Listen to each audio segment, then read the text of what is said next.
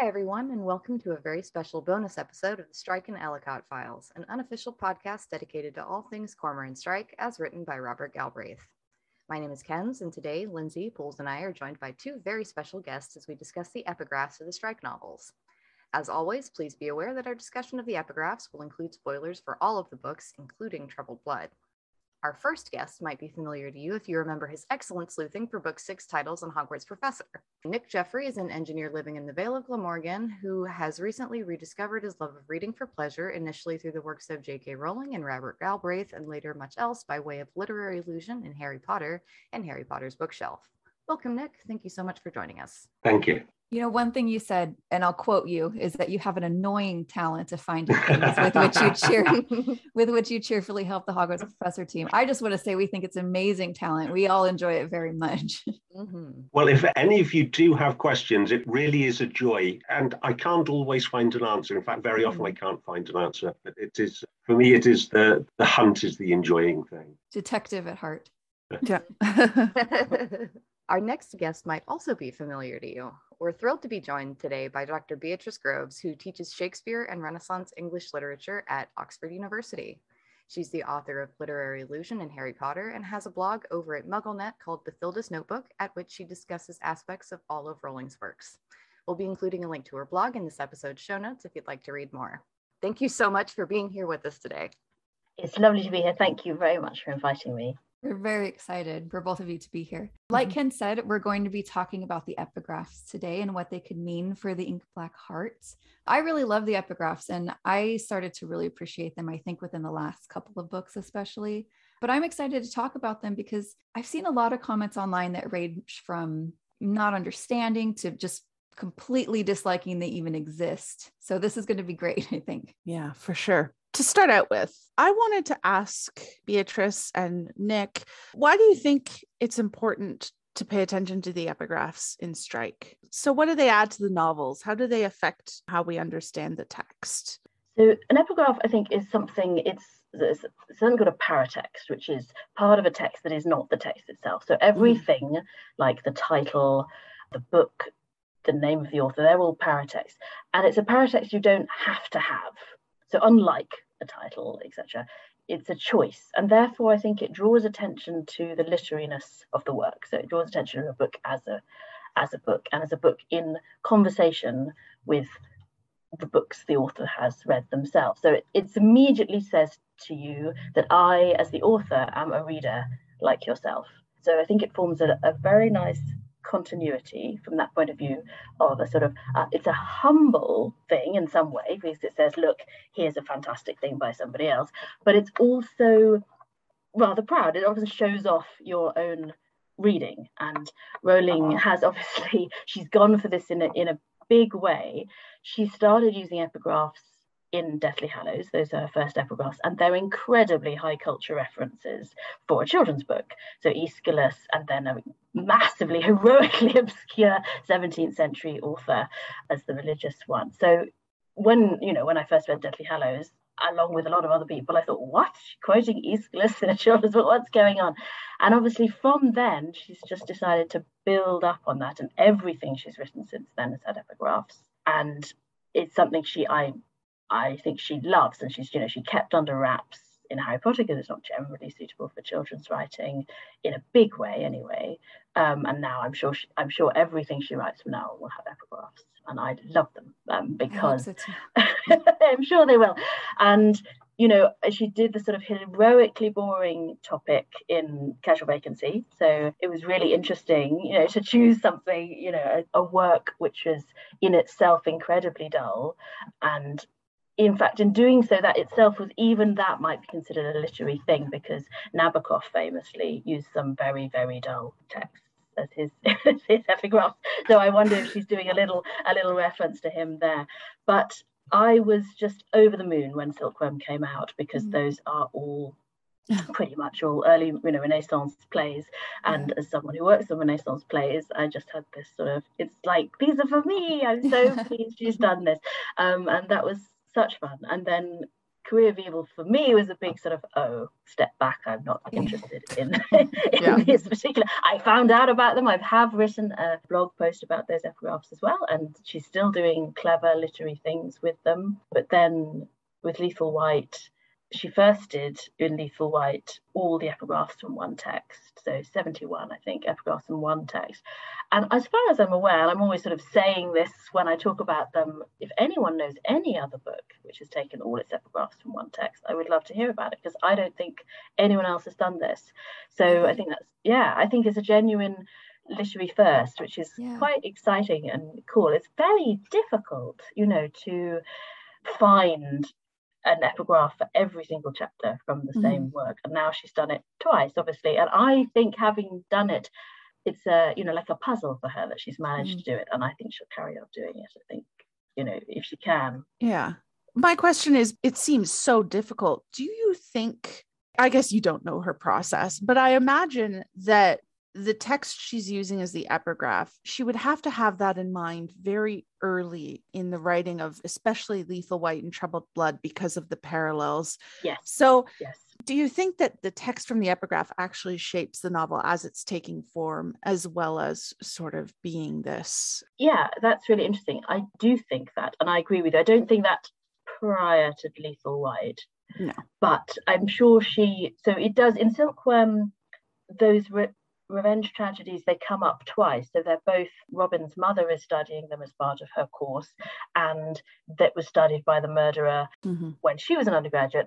So it has that, she obviously was thinking about them as part of the story, but then perhaps the actual Silkworm aspect came later, once she decided that they would make a really sort of good, give the sense of both the sort of arcane nature of the murder and everything in that, but I think also to give us a sense that it was about revenge, which it isn't really about revenge in quite the way, so I think it was partly a sort of sending us off in the wrong direction. But I completely agree with you that I think in both Lethal White and Troubled Blood, she would have had to decide very early on that this is what she was going to do. And in Troubled Blood, I even think that the name is related. So Margot in Troubled Blood is based on Amaret, and Margot and Amaret are almost the same names with just one letter change. So again, I think she probably named Margot after she thought about Amaret.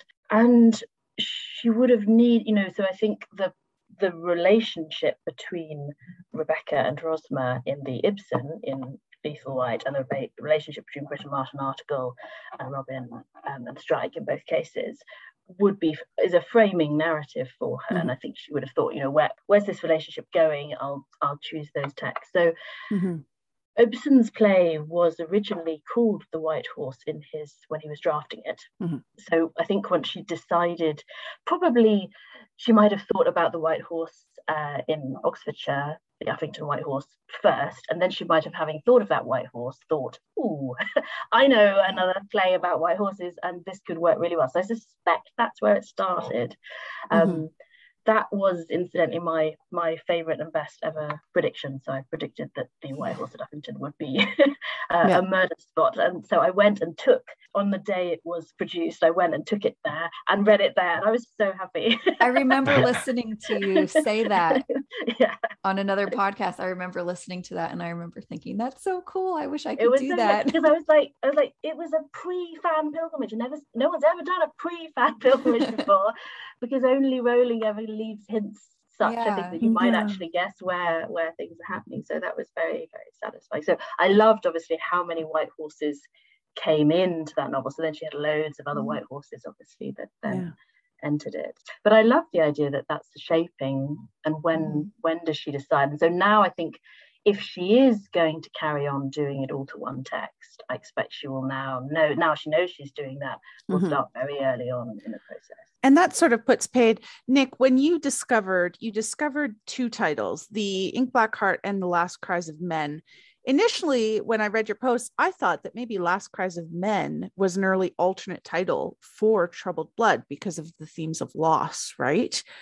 But now I'm thinking that maybe it couldn't have been because of, how early on and how much it has to shape the story. I thought this because of the timing of the trademark registration. I thought, Last Cries of Men, that's kind of pretty good timing for Troubled Blood, right? I don't know, but this idea that they're really influential from the beginning sort of puts paid to my theory, I guess, that it was an alternate. So might we still get Last Cries of Men? Maybe it's a story idea that she had and is setting aside, like she had Silkworm and set it aside to do Cuckoo's Calling first. Maybe. It was certainly one of my favorite theories at the time that we found in Black Heart, that Final Cries of Men was an alternate or the original intention for Troubled Blood. I think, as well as what B said, another thing against that is this trademark is still being maintained. So the first filing is always the most important because that is your prior art. But until you actually use the trademark by producing something, it's still at risk. So on all the different areas of legislation around the world, all the different countries that host their trademarks, you have to, at some point, to prevent somebody else taking it, file. It's not absolutely necessary, but for things like books, if somebody, for example, in Jamaica, published a book called Troubled Blood prior to a trademark filing in that location, then it gets very expensive to either come to a deal with the person that's already published or to have to release it as a different name within that territory. And all of this is very expensive. So slowly but surely, people do tend to maintain their trademarks. And Final Cries of Men is still being maintained. Okay. So it could be, yeah. And I think, so when Nick found that, he also found that so The Last Cries of Men was a line from a Donne text. So that seems to me too good to waste, and I'm very much hoping this is Strike 7. Oh, that would be so great. I love John Donne. It's a common fan theory, and it's one I'm very, very much in favour of, looking at the parallels with the Harry Potter series, that we are looking at a 7-story cycle. Now, that is not to say, and Rowling has explicitly said, it is not a 7-book series, but I think we are going to see a story arc with a ring structure completed at 7. Yeah, I agree with that. Yeah, exactly. What we're looking at is an original 7, that she did originally plan it as 7, and she structured it as 7, and now she's loving it and it's doing really well, and she's going to carry on every time she gets a new idea. But there's a 7-book structure here. And we're all hoping, obviously, it doesn't stop us. Right. Yeah. We love that theory here. I think we based most of our predictions in our prediction episode on the ring structure and on parallels with Harry Potter. So we're big fans of that.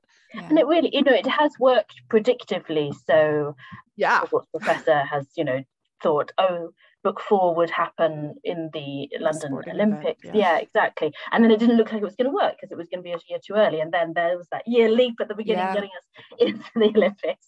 So that was Louise who came up with that one. Yeah, I remember that. It was really exciting. Yeah, it was. And that worked very well as well. So I can't remember who it was at Hogwarts Professor, but one person was reading it with Goblet of Fire in mind and just said, well, obviously this is a patricide of the minister by his son. And sure enough, that's exactly what it was. Yeah. So he knew who the murderer was going to be, and I hadn't quite clocked myself. So I didn't spot that, but I thought in the moment it works predictively, then one knows one's got a theory. Goblet of Fire and Lethal White are always the ones that I point to when people argue against the parallel theory. I'm like, but look at this. Look at this. And I think we're going to see it with 2. So to me, the book within the book in 2 is really close. So that's one of the best because the diary is so important. And then Rowling does the chiastic, this the link with 6. So the book within the book. So obviously the Half-Blood Potions textbook in 6. So I'm really hoping and expecting a book within a book in this one as well, just as we had it in. Yeah, I agree. My idea was that it might be the book that Al mentioned that Rokeby was writing. What do you think?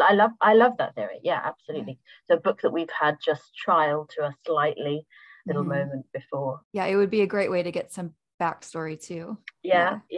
I wonder about something also perhaps to do with children. So she's told us that we're going to go much younger with this story. So it's one of the only sort of things we definitely know about it. And I wondered if that might follow in sort of other thematic ways. So going back to Strike's childhood obviously is one way, but another way would be some book from childhood's diary, something like that. Yeah. Actually, Pools, do you want to jump in with your theory for epigraphs? Oh, do we want to do that now? We were going to It's- save that till the end, but It seems like a good time. Yeah, with the children, I actually have been thinking, and I laid this all out in the predictions episode, so I can do a shorter version here so that I don't bore our listeners. But I've been thinking, hoping, I love the Shakespearean theory that we can talk about later, but I kind of love the idea that the epigraphs could be taken from classic children's literature, that she might go back to a variety of sources. So just like in Silkworm, we had several different revenge tragedies, we could go back to the great children's literature. She herself, Rowling, has written or published 2 children's books since Troubled Blood, so I feel like it might be on her mind. The demographic of the book you mentioned, it's possible that if it's young people, children, that children's lit would fit, because children's lit can get very dark and gory, right? So I love that sort of, oh, the innocence of childhood. No, we've got a horrible murder kidnap plot, and we've got some very dark stuff. And it was the title, The Ink Black Heart. It felt very fairy tale to me. It put me in mind of the Warlock's Hairy Heart. Yes. From Beetle the Bard, which the heart grows black hair and he's licking it. So I'm also hoping for actual cannibalism in the next novel. That's another theory. We're going to get a cannibal. The dark a real place. She cannibal. hasn't gone yet. Yes, that's right. We need to go there. That's what's left. We do.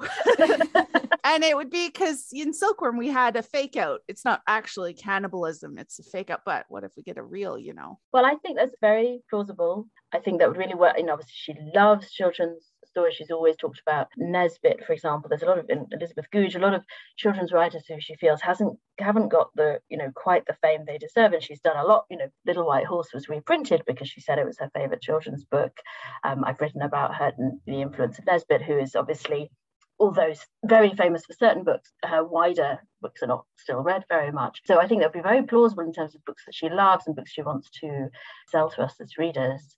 And I think I completely agree with you that as a Silkworm parallel, sort of this greatest hits approach to the epigraphs is quite likely. So it's just a question of whether she's started to really enjoy this incredibly complex thing of writing them all to one enough that maybe she wants to keep on, or whether she wants to go more with the paralleling and keep that link with too. So we'll see which way it goes. But I totally go with that. And I also similarly had in fact been thinking about the Warlock's Hairy Heart even before we knew it was Ink Black Heart, because of the Last Cries of Men. So my Last Cries of Men one, I think there's a number of links there with the Dun. So I found a Dun link with the Warlock's Hairy Heart. So I was already thinking about that. So when it came the Heart one, I thought, oh, okay.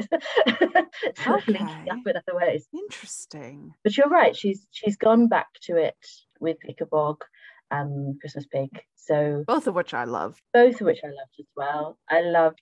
Absolutely loved it. I loved Ichabod during the lockdown. It was absolutely wonderful. And I had, that thing of having something new every evening to read when you think the rest of life is so samey right now.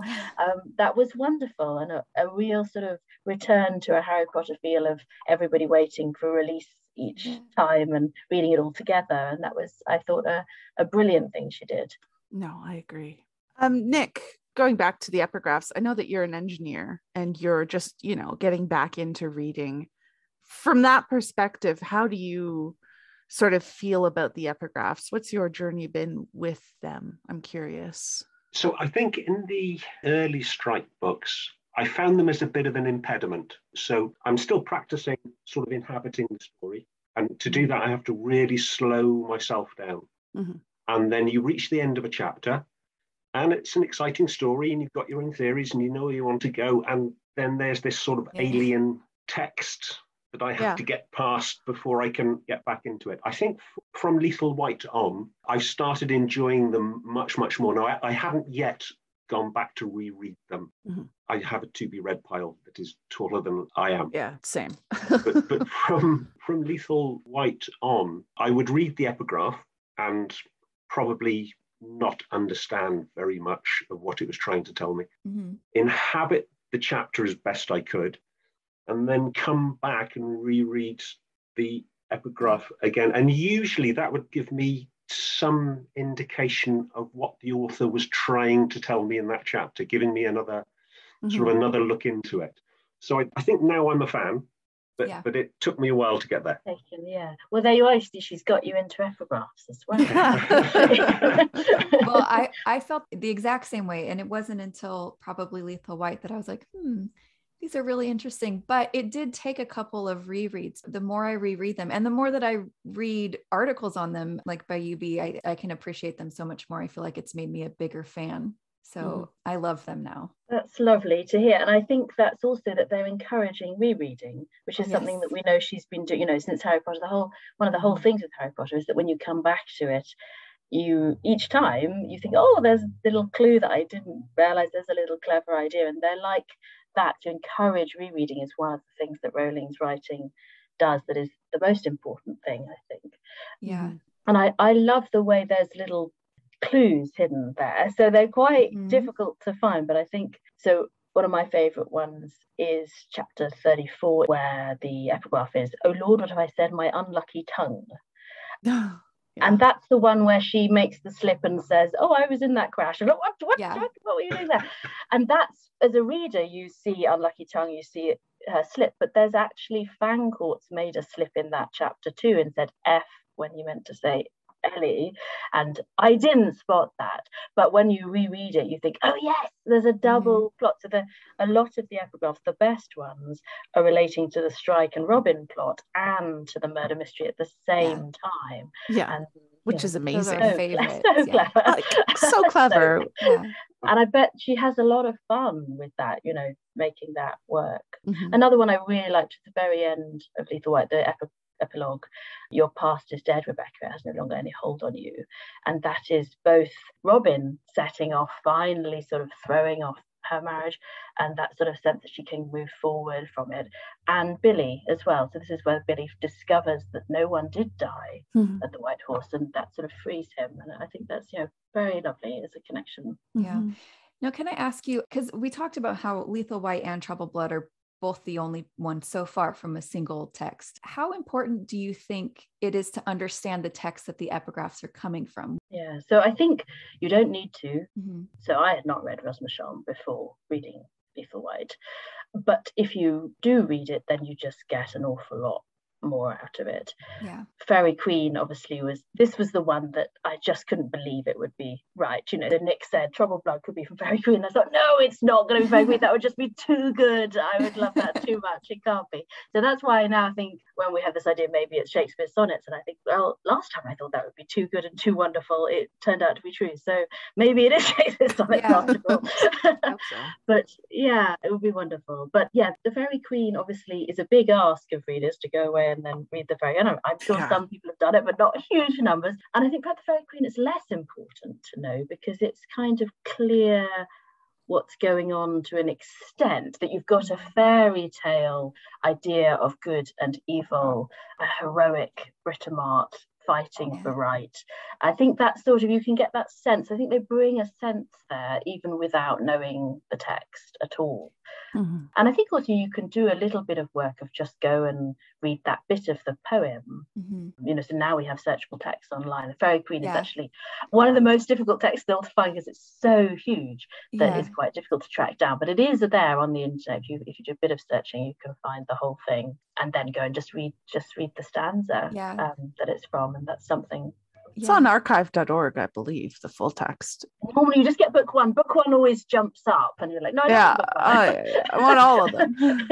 I actually read a retelling that I bought on Apple Books for $1, I think it was. That's excellent. And that was really great. It was much shorter and easier for me to read as a total amateur here, but I did really enjoy it. And I loved seeing especially like how the relationship between Article and Britomart is and what that means in the text. Actually, one of my favorite things that you wrote, and of course, being a proud shipper, in one of your blogs is you said one of the main functions of the Fairy Queen epigraphs in Troubled Blood, therefore, is to promise us that Robin and Strike will finally get together. Can you talk a little bit about that and explain why we can be confident? Why we can be confident they will. Certainly, I feel as an epigraph reader, there's no question that they will end up together. They obviously will. She wouldn't have chosen texts of, so both with Rosmersholm as well. So Becca and Rosmer fall in love. That one doesn't end very well, admittedly. But Britomart and Article, so in the Fairy Queen, we're missing half of it. So even though it's the longest poem in English, basically there is one medieval text longer, but it's still only half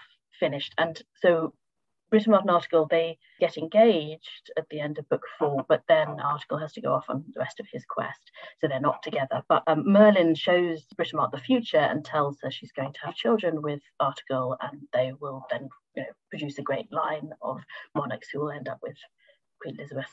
So we're certain they end up together, even if we don't quite see it. So I think that works quite nicely again with the sort of, we haven't got there yet, but we will get there. They will be together.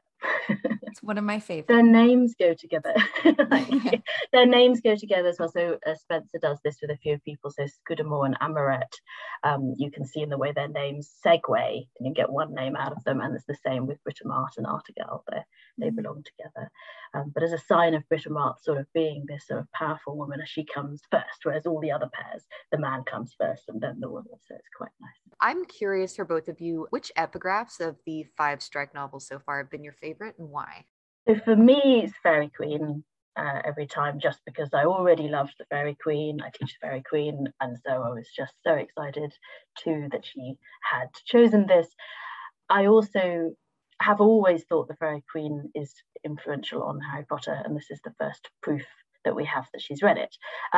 So the amount of, with the epigraphs of the other books before Lethal White, she doesn't have to have read the books. I'm sure she has, but you just have one line. It could just be she's found a good line. So these ones where the whole text is in conversation with the whole other text is the proof that she's really read it and connected. One of the first things Rowling ever wrote in 98, her old university asked her to produce something for the university magazine, and it's called What is the Name of That Nymph Again? And she starts that with a quote from Nietzsche, and it sounds terribly, terribly grand. And then underneath she says, a good epigraph gets the ball rolling, but I haven't actually read any Nietzsche. I've just read Donna Tartt's Secret History, which also starts with this epigraph, so I've just nicked it from there. So it's a wonderfully self-deprecating thing to do, but it does remind us that actually have read the whole text to quote from it from epigraph. So I love the fact that with Fairy Queen, we know that she has read it all, otherwise she couldn't use the epigraphs in the way she does. So as proof that she's read the Fairy Queen and that I wasn't making it up when I thought that certain things in Harry Potter were based on the Fairy Queen, that was just delightful for me. And also it's so complex. So these ones where she does do the whole text from another epigraph, it just makes all those epigraphs wind in so much more fully. So I did realize from the Fairy Queen, so the most famous baddie in the Fairy Queen is called Duessa. She is a double-faced woman who pretends to be the heroine, and I knew I was looking for Duessa, but I didn't actually clock that. Obviously that meant I was going to have both a female murderer and also that she was going to turn up as a good guy pretending someone else. I was just going to ask you about that, if you thought it was a woman. I went down the other way. I was totally sold. She obviously did all the thing that made you think it was going to be a male murderer, and that it was going to be sex-based and all this sort of terrible stuff, and I completely fell for that. But there is a bad guy in book 1 called Archimago, who's the magician who makes Duessa, and so I was looking for Archimago, not for Duessa, but I should have realized that it was Duessa. And then when we discovered that she's also the social worker, this is a very clever double.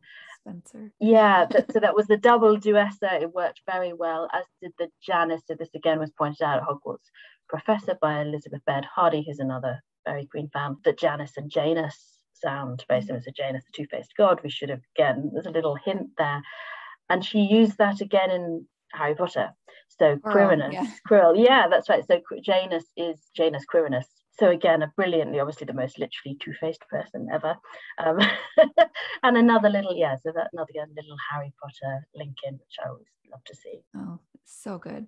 What about you, Nick? What's your favorite? So I'll agree with B for two main reasons. I think I'm getting more practiced at getting into the epigraph to understand a little bit more of the author's intent. And I was just so pleased that was initially a shot in the dark. So when the name Troubled Blood was announced, it sounded an odd construction to me and it sounded quite literary. So I was keen to try and find out if that phrase had been used in the literature. And I found two likely suspects. I had heard, of course, never read, but heard of Fairy Queen before. So that was sort of my first. And it was another early, I can't quite remember what the other one was, but it was another early play. And you rightly said, she didn't really think it was going to be that, because that would just be too good. And a few months later, she posted the Twitter header, which I did my image search on, as I always do, and it came up with this beautiful illustrated edition of the Fairy Queen. I was working in Japan at the time, and I shouted in the middle of a Japanese factory. Everyone looked very odd. Sounds about right. Sent an email to John Granger and Beatrice, I'm sure was completely unintelligible, sort of whooping with joy. But yeah, absolutely delighted. Yeah, I was going to ask you, how does it feel when something you find is right, like with the Ink Black Heart title or that? Amazing. A lot of them really are shots in the dark. Ink Black Heart, I could see it's an important title for her, but, with Christmas Pig, if I had found that 5 years ago, of course, okay, well, that's nothing to do with her. Ink Black Heart, I was fairly sure it was a Rowling property, but I did, again, the literature search looking for this phrase, and I could find no possible hits. And it's lovely doing it nice and early, because, of course, before they announce the title, everything you find is nothing to do with this new book. Yeah, so that's what's great about Nick having found this so long ago. Now you can't search Ink Black Heart because you just get a strike. But he searched it before it was a strike title, so he knows that it's not there. So yes, that is disappointing compared to Troubled Blood. And this song called Kurt Schreier, who is another Shakespearean, contacted me on Twitter and said, oh, what about this sonnet 65, that in black ink my love might still shine bright? And it's not very close, but it is the closest thing we've got. So then it was like, okay, well, let's see. And the sonnets obviously would make brilliant epigraphs. So that's my main reason for hoping it's true, is just that it would be so good. Yeah.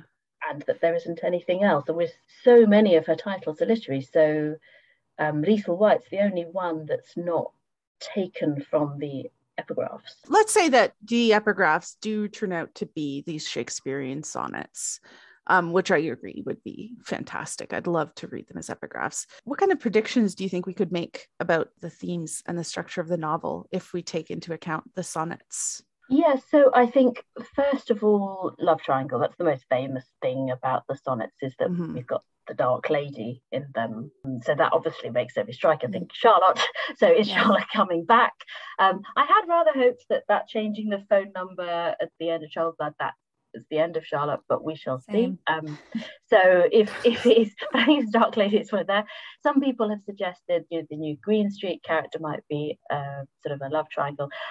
As I wrote, so I have written a blog about this with Kurt for Hogwarts Professor, and I think, as we know, Rowling's favourite author is Austen. I think if Green Street is going to be relevant in that way, that she's going to be like Frank Churchill in Emma, that she's going to be someone who arrives and makes the main characters realise they're in love with each other by the fact they're jealous of this new person, rather than any sort of, it would be very naff, I think, if Strike starts having a relationship with her. That would be very disappointing. So I don't think that's going to happen.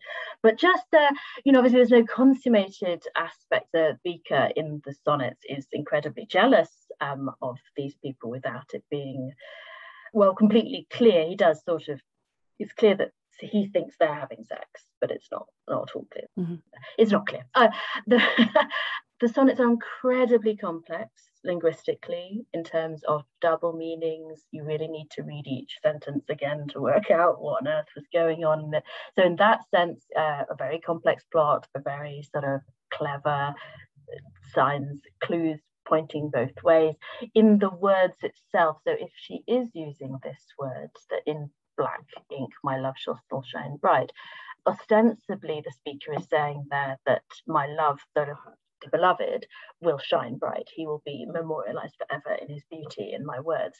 But what he's sort of actually saying is that in these poems, my love, and the fact that I'm great and I'm in love with you and you're horrible to me, will always be remembered. So my love will still shine bright it has that double meaning even in just that line itself. A very complicated thing, which I don't suspect will be quite fair, but it's just why not mention it, is that Shakespeare changes the form of the sonnet. So before Shakespeare, we have Petrarchan sonnets, which, exactly, which they have, we call it sort of 8/6 octave sestet, and there's a turn in the middle, and it's called a volta when it's in a sonnet. And that's obviously always happens in murder mystery stories as well. You get your turn when you suddenly realize what's going on. With Shakespeare, he moves it to an extent. So his sonnets are 4/4/4/2, which means you can still have 8/6, you can still divide it that way, but you can also divide it 12/2, which was never done before. So he can have a sort of whole sonnet which just says, let's say you're horrible to me, you're horrible to me, you're horrible to me, and then the couplet just says, but I love you forever anyway, and you have that sudden, the shift happens much later. So obviously, if I were to sort of hope for a really complex interaction with the sonnets, it would be for that kind of perhaps a second turn near the end after a medial turn in the volta coming twice. That is such a fascinating idea. I mean, you're giving me flashbacks to my undergrad lit courses, which isn't super pleasant at the moment. You're bringing back some stuff, but I love that idea that maybe in this book she will play with the structure of the mystery novel itself, because she's been pretty faithful to the conventions, the rules of the genre, right? It would be neat if she switched it up in some way and played with it in the same way that Shakespeare invented sort of the new form of the sonnet. I'm going to go back and reread my all of my old notes about sonnet structure. Certainly the plus of this obviously is that everyone can read Shakespeare sonnets with rather more speed than Fairy Queen. So this is definitely, I think more people will bother to go and read the sonnets if this is the case than did with the Fairy Queen. So that's all to the good. So we've talked a lot about the Fairy Queen and Lethal White and the possible future, but I wanted to go sort of back to the beginning, because at the moment we're reading our way through Cuckoo's Calling on the podcast, and we've all really been missing the epigraphs, and I was surprised at how much I was missing the epigraphs, of course. Great. So looking at Cuckoo's Calling, her choice of the epigraphs in front of each part, the Roman poets don't seem to have that same connection to the text itself in the way that the later ones do, right? That was my feeling too. Now, obviously, this is partly one's own knowledge. I don't know these poets in the way that I know all her later poets. So that's partly it. I do think she's beginning in the same way. So the Deathly Hallows ones don't fit quite as well. They open up big ideas about the future. So the Aeschylus one opens up the idea that the children sort of rework the sins of the fathers, and we see that echoing of the marauder's life going on in Harry's life, but it doesn't absolutely map closely in the same way. I do think the title poem, so the Rossetti, that I think does work in a really complex and interesting way. And obviously you're forced into reading it because you hear the title, you think, I don't even know what this means grammatically. What does Cuckoo's Calling mean? I don't know what's going on. I'm amazed she was able to publish that undercover without someone saying, you're gonna have to change this title. So it's wonderful to read that and think, oh great, okay, now I get it. And again, I've written a blog about that. I think it fits in lots of really interesting ways, not just the hint about the cuckoo who might have killed who, pushing them out of the nest, and also the spring. So come at Cuckoo's Calling, this idea of a very young death and a life cut short. Those are both present, but I think lots of other things are going on there. So that one I think is brilliant and really works. I feel slightly with the classical ones that she wants that Catullus strike link. She wants that for him. Either partly, there's the sort of, I read a review which said it's a thrilling, corny moment, but thrilling anyway, when he does the put down of Fancourt by quoting Catullus at him. Love that moment. It's all kind of setting up that moment that she thinks, I want him to really know his stuff about Catullus. I do think a lot of, I think the Catullus is really important for her. There was the wonderful tweet where she's the Odi Amo one, and you think, yes, this really comes in, and Catullus is perfect for Twitter. It's like, in tiny bits of really bitter stuff. So I think that part of it is just setting up that for him, that it's almost like linking into her hero rather than linking into the story so closely. One thing that I really liked that you wrote was how the novel bookends with one that's not well known and then one that's rather famous, which is a nod to Strike himself. Mm-hmm. And that's right. So that the quote from the Tennyson poem about Odysseus setting off at the end is not an epigraph. Yeah. It's almost like it's much more important than any of the actual epigraphs other than the Rossetti poem. And so I did feel that those two worked beautifully together. But as I say, maybe someone who's a classicist could do more with the other Roman ones. I had the same sort of idea that these epigraphs are speaking to the introduction of Strike as a character, rather than the text itself. I'm just wondering, like, apart from the nod to him speaking Latin, which I'm intensely curious about, because he says in the book, no, I didn't study it at university. Well, what does that mean? What did you study? Where did you learn Latin? Give us some answers. But the use of Latin seems like it's pointing to this Latin is a big thing in his character that we don't quite have the full backstory yet, right? I was just like, is there some characteristic of Roman poetry, Roman poets, other than the Latin that speaks to who Strike is, And that's a question, Nick, that maybe you can use your skills to sort of research for us. What is this Latin? What can you study that has Latin but isn't studying Latin, That's interesting also for Rowling's own study. So people often say that she studied classics and she didn't study classics. She makes it clear in, what was the name of that nymph again, that she studies sort of a subsidiary course where you study classical literature in translation. So I always like that because it means that sort of her classical interests are available to everyone. We don't have to be able to speak Latin or Greek to read this. She read them in translation too. Yeah. But maybe the Strike is relating to that in some way. This is something she kind of would have quite liked to have studied. And so she's made it for him. But yeah, it seems all we've had really, isn't it, is the Charlotte connection, that she gave him the Catullus. And do we know? I just assumed she was taking classics. Do we know that? Or? We know she studied Catullus, but we also have a hint that his book of Catullus predates his relationship with Charlotte. I believe in Cuckoo's Calling, he says his favorite book was in a box. It was a certain numbers of years old. And the timeline puts it to when he was a teenager before he went to Oxford. So if that book is Catullus, which we learn it is, is it simply an old edition? Or did he have it before he went to Oxford and met Charlotte, who was studying it? Did Charlotte choose to study Catullus because it was his favorite? I've always thought that with potions, I don't know if anyone else has noticed that when we learn in Half-Blood Prince that Lily's so good at potions, like, did Snape get good at potions because Lily was so good at potions, not the other way around? He was like, that's interesting. I don't believe that Rowling's timeline is always going to be accurate. Very much like not. That seems fair, and totally, that's not a criticism. There's far too much going on for it always to be accurate. But if that's true, I had assumed that Charlotte gave him that book. If it's true that it's from before, then that's really interesting, and something that might be one of the things about Strike's past that we're going to find out about, is who gave him the love for Catullus. Who's that person? There are some huge questions about Strike's time at university and also his time in the military. So he seems to have fit a lot of things into his career timeline. Yeah.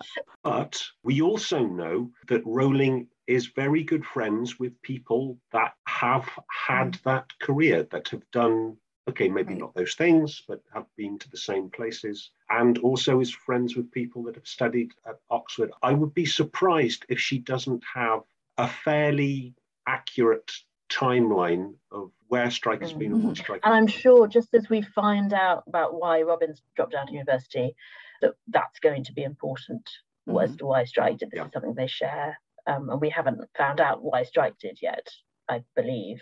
So I'm sure that's a reveal that she's intending to give us. Yeah, I love the idea that she has an accurate timeline. I think translating it to the books, something's going so occasionally wrong, but I do agree she has the knowledge of Strike's backstory, and I feel like it's going to be important. I think she said recently she has a file on her computer just full of it. And I'm like, I would like to see that, please. Oh, I would give a lot. I would give a lot. But, you know, I'm, as someone who's bad with numbers, I sympathize with a lot of the errors that people knock her for. I'm terrible with numbers and dates as well. So I get it. We were talking about Charlotte, and I had a thought. B, you mentioned that the epigraphs in Silkworm, the revenge tragedy, you didn't think it quite fit. Well, it was a bit of a misdirect. I was wondering, and I know you know these revenge tragedies. My theory was that Charlotte in this novel appears to be the protagonist in her own revenge tragedy, right? So she has this slight Strike has left her, and she's getting revenge through self-immolation as Strike watches on, basically, and she's trying to wound him. Do you think that there's something in this, as someone who knows these plots? Is there a character like that? Like, is Charlotte a revenge tragedy protagonist in the Silkworm? There is a character called Phaedra, who's a classic, both from the classics, and then there's a very famous French version, who she falls in love with her son-in-law, and when he says no, that's not going to happen, she then tells her husband that he's raped her, and her husband has him killed. So that would be, I think, the sort of closest Charlotte type person of a woman who has been pushed off and then gets her revenge in a very extreme version. I don't think we're seeing it. Well, I don't think we're going to see any of that. I don't think that's going to happen. And she does commit suicide as well, which I suppose is quite Charlottean. So I hadn't thought about that before, but Phaedra would be the Charlotte character if you wanted to find one from the past, I think. Just wondering if Charlotte's revenge has spent itself out yet, her lust for revenge that we, I think we'll be seeing her again. Yep, we're seeing her again. Oh, Nick? yeah. All right. I'm on the I hope not. The hope not train. I'm with you, Nick. I think she is gonna pop back up. I don't think that her revenge is fully realized yet. I think she's going to be trying again, but that was sort of where I was thinking with Silkworm and revenge. Maybe the real revenge is the one that Charlotte's trying to get. And I know that it doesn't end well, usually, for the protagonists of these revenge tragedies. No, it's not a good idea to be the protagonist in this. Yeah. I feel like the revenge, it's not that it didn't fit, it's just that it was the murderer's version. So the murderer was suggesting that he was getting his revenge on that Quine was getting his revenge on everyone else by writing this hideous book about them all.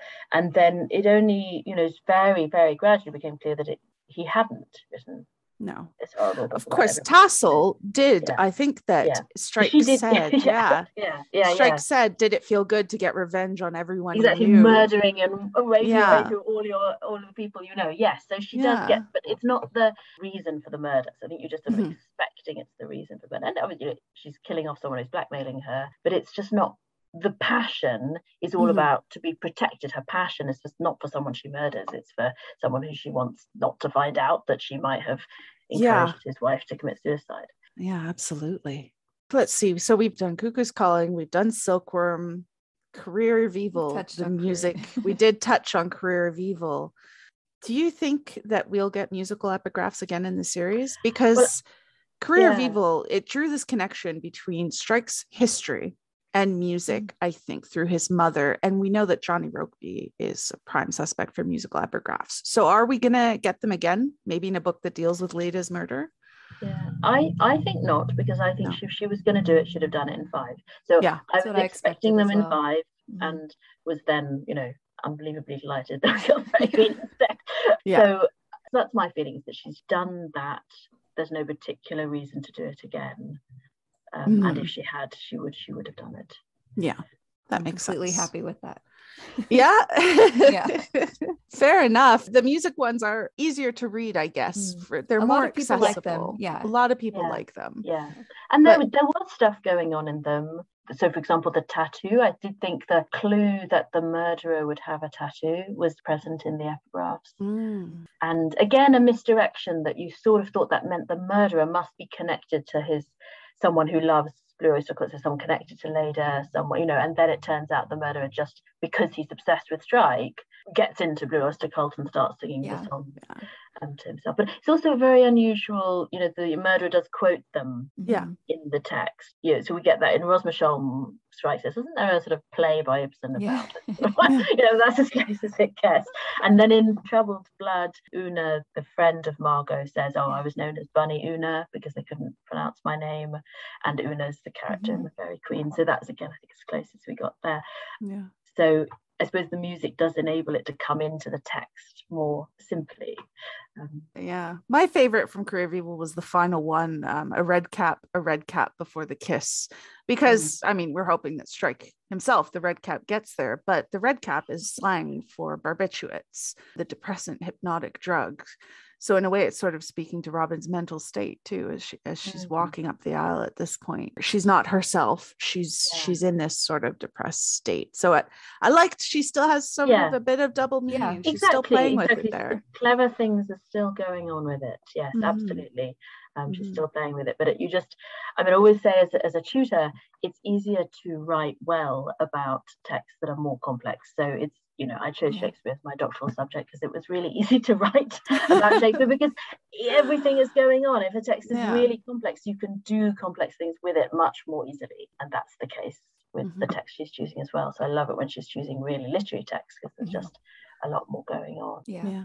So with the revenge tragedy ones, I was there thinking, well, when's Hamlet turning up? Surely Hamlet. So I felt that Hamlet was kind of a sort of smoking gun behind it because it's the most famous play within a play, and this is the novel. She says, she calls it a novel about a novel with a novel inside. It's a novel within a novel. So I felt that Hamlet was kind of sort of absent presence in Silkworm.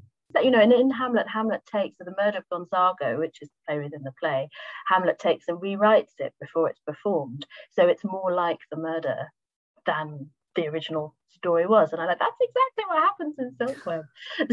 That's awesome. Maybe she was just saving Shakespeare for that's also true. Yes, right. Let's see that and say, I like it. Yeah. So talking about the fear, I just wanted to see if we could sort of guess wildly at some authors that Rowling might use in the future, because we know some of her favorites. I have my fingers crossed for Austen because my lit background is 19th century British, and I'm a big Austen fan myself. Austen so would be wonderful. That would be maybe in the book where they get married. That would be pretty fitting, I think. But do you have any ideas that you'd like to see in the future? So with the Nick Last Cries of Men, so I'm thinking Donne for 7. That's I would also love John Donne. That would be great. But I love the idea of Austen, and that's certainly true. These are novels she knows backwards. She said them all 10 times. So that's much easier to use if you know it really well, because lines will just jump out at you. So. Oh, yeah, absolutely. We've been collecting on Hogwarts Professor titles and authors that she said she likes. And I did some work a while back on video and photographs she's taken of her bookshelves. And her interests are just vast.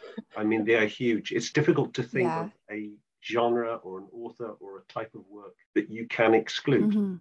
I suppose she might have, so we know that she does like a lot of classic crime. And that might be a very natural, that'd be kind of fun, wouldn't it? I would love that. That would be meta. That would be good. There's a bit of fun meta that would be a good one. Nabokov might be an option as well, mightn't he? Yeah, he's certainly one of her favorites. And he does this kind of Pale Fire as his one, which is incredibly meta, in which the sort of text plays with its presence as text and as paratext. So that would be a very complex and interesting one to have as an epigraph. Can I go back real quick to Nick and finding the potential titles? Are you going to try to do that again for book 7? Should we be keeping an eye out? Yes. Obviously, one of the things that the Blair Partnership, Rowling Inc., are going to want to try and do is to conceal. They have a release of the title. Now, I think fortunately at the moment, the fandom is not so loud as it was during Harry Potter. So we may have got away with it. I don't know. I think probably in retrospect, they have understood that we discovered the title. Based on how quickly everyone guessed it on Twitter, we all knew instantly. Yes. It's Blackheart, yes. Yeah, a game of Hangman would have been wonderful. But anyway. So they're going to like cover their tracks better next time to try and outwit you? So they're probably going to do it slightly differently. Now, we know already, so the company that currently or most recently has been leading the efforts for that first registration within the UK is a different group of companies led by a different person than it was 15 years ago. So these companies changed hands. So we know that they have evolved. Probably will be trying something different going forward. So I'm keeping an eye on the current group of companies, seeing if they change hands. And I'm keeping an eye on the current directors and seeing which new companies they are registering. I'm also looking a little bit wider.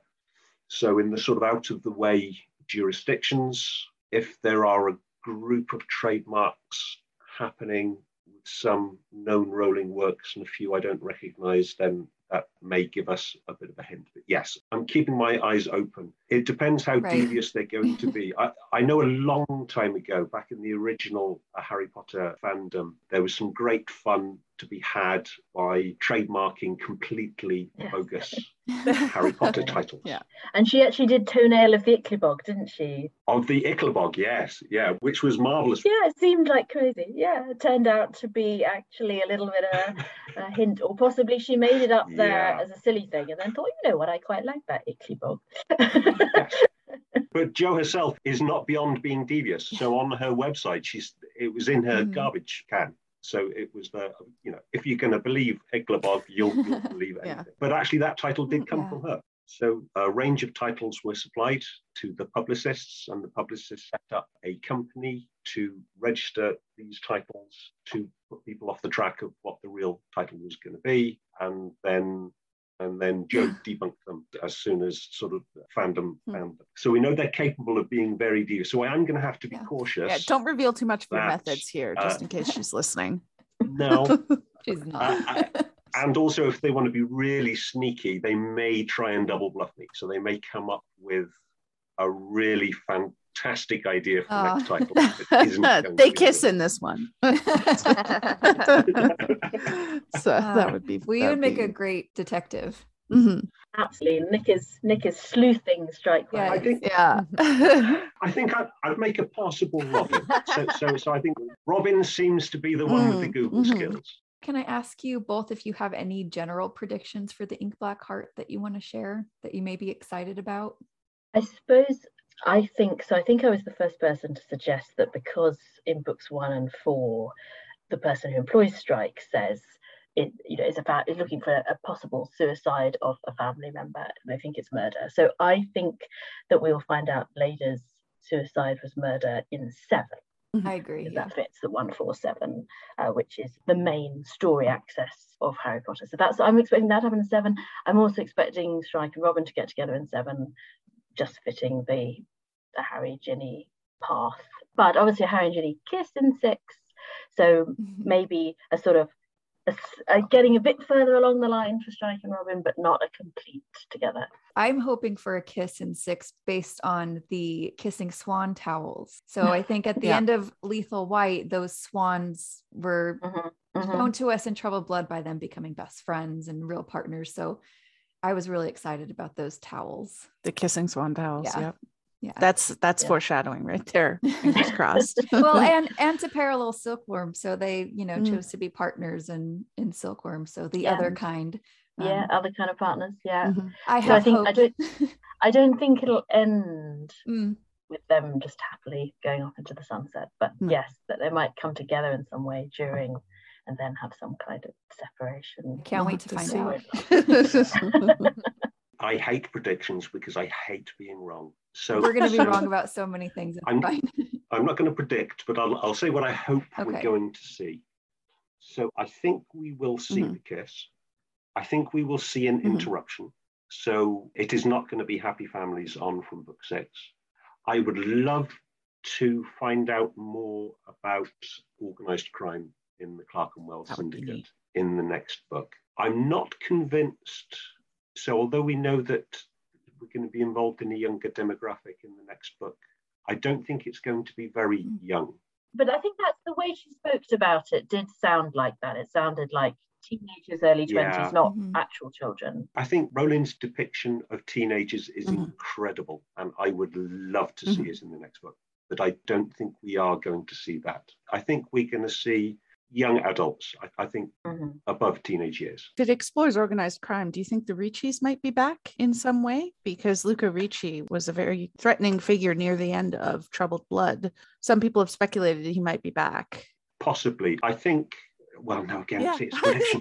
What I want to see is understanding that the syndicate appears to be incredibly powerful. I want to see how that is organized, how Strike can possibly interact with it and remain alive, given what we know he's done to the syndicate in the past. I think we could see on the fringe other organized crimes within London, other criminal groups, and we may see the Reese's. Yeah, that's what I'd like to see. And Norfolk or not. I think also we're going to get rugby, so we're finally going to get a conversation between Strike and just so much time was spent setting that up in Troubled Blood, and then it's not happening. I can't believe that's not going to happen. I agree. In this one. Yeah, agreed. Yeah, my philosophy with predictions is to get really wildly specific and just throw a lot of stuff at the wall. And if I happen to get something really specific right, then, that's and you can only, you just mention those ones next time, everyone will ignore all the errors. That's how psychics do it. So why not? Oh, I like those predictions. A lot of them we're thinking along the same lines, I think. Well, this has been so much fun. Thank you guys so much. This was wonderful. It's been lovely to hear and be here and chat away with you. It's been great. And Nick and I have been in email contact for a long time now. So he first sort of got in touch with me on Twitter saying, I think I can read Rowling's tattoo, and I think it says Solwick, and and I was like, wow, that's fantastic. She's got an alchemical tattoo and wrote sweet blogs on it, and I loved it. And so we've never seen each other before or talked before, so that's very nice. Oh, this was nice then. It's nice to confirm we're all human. Yeah, not robots. We're all real. Yeah, we exist. Yeah, well, thank you so much. Thanks for giving up time on your Saturday. I've enjoyed the work that both of you do so much for such a long time. So it's been an honor to get to talk to you both. And I would love to do it again sometime. That would be wonderful. That would be wonderful. Yeah, really look forward to that. Thank you for having us. That'll do it for this episode. Thank you so much again to our very special guests, Nick Jeffery and Dr. Beatrice Groves, for joining us today. We'll be back next week for our regularly scheduled episode covering chapters 1 through 4 of Part 3 of The Cuckoo's Calling. If you enjoy what you've heard, don't forget to follow us on social media. On Twitter, Instagram, and Tumblr at the SE Files Pod, with regular updates announcing future episodes. If you'd like to send us a response to anything you've heard or have something you'd like us to discuss, you can always email us at sefilespodcast@gmail.com. Thank you so much again for listening, and we hope to catch you next time for another episode of the Strike and Ellicott Files.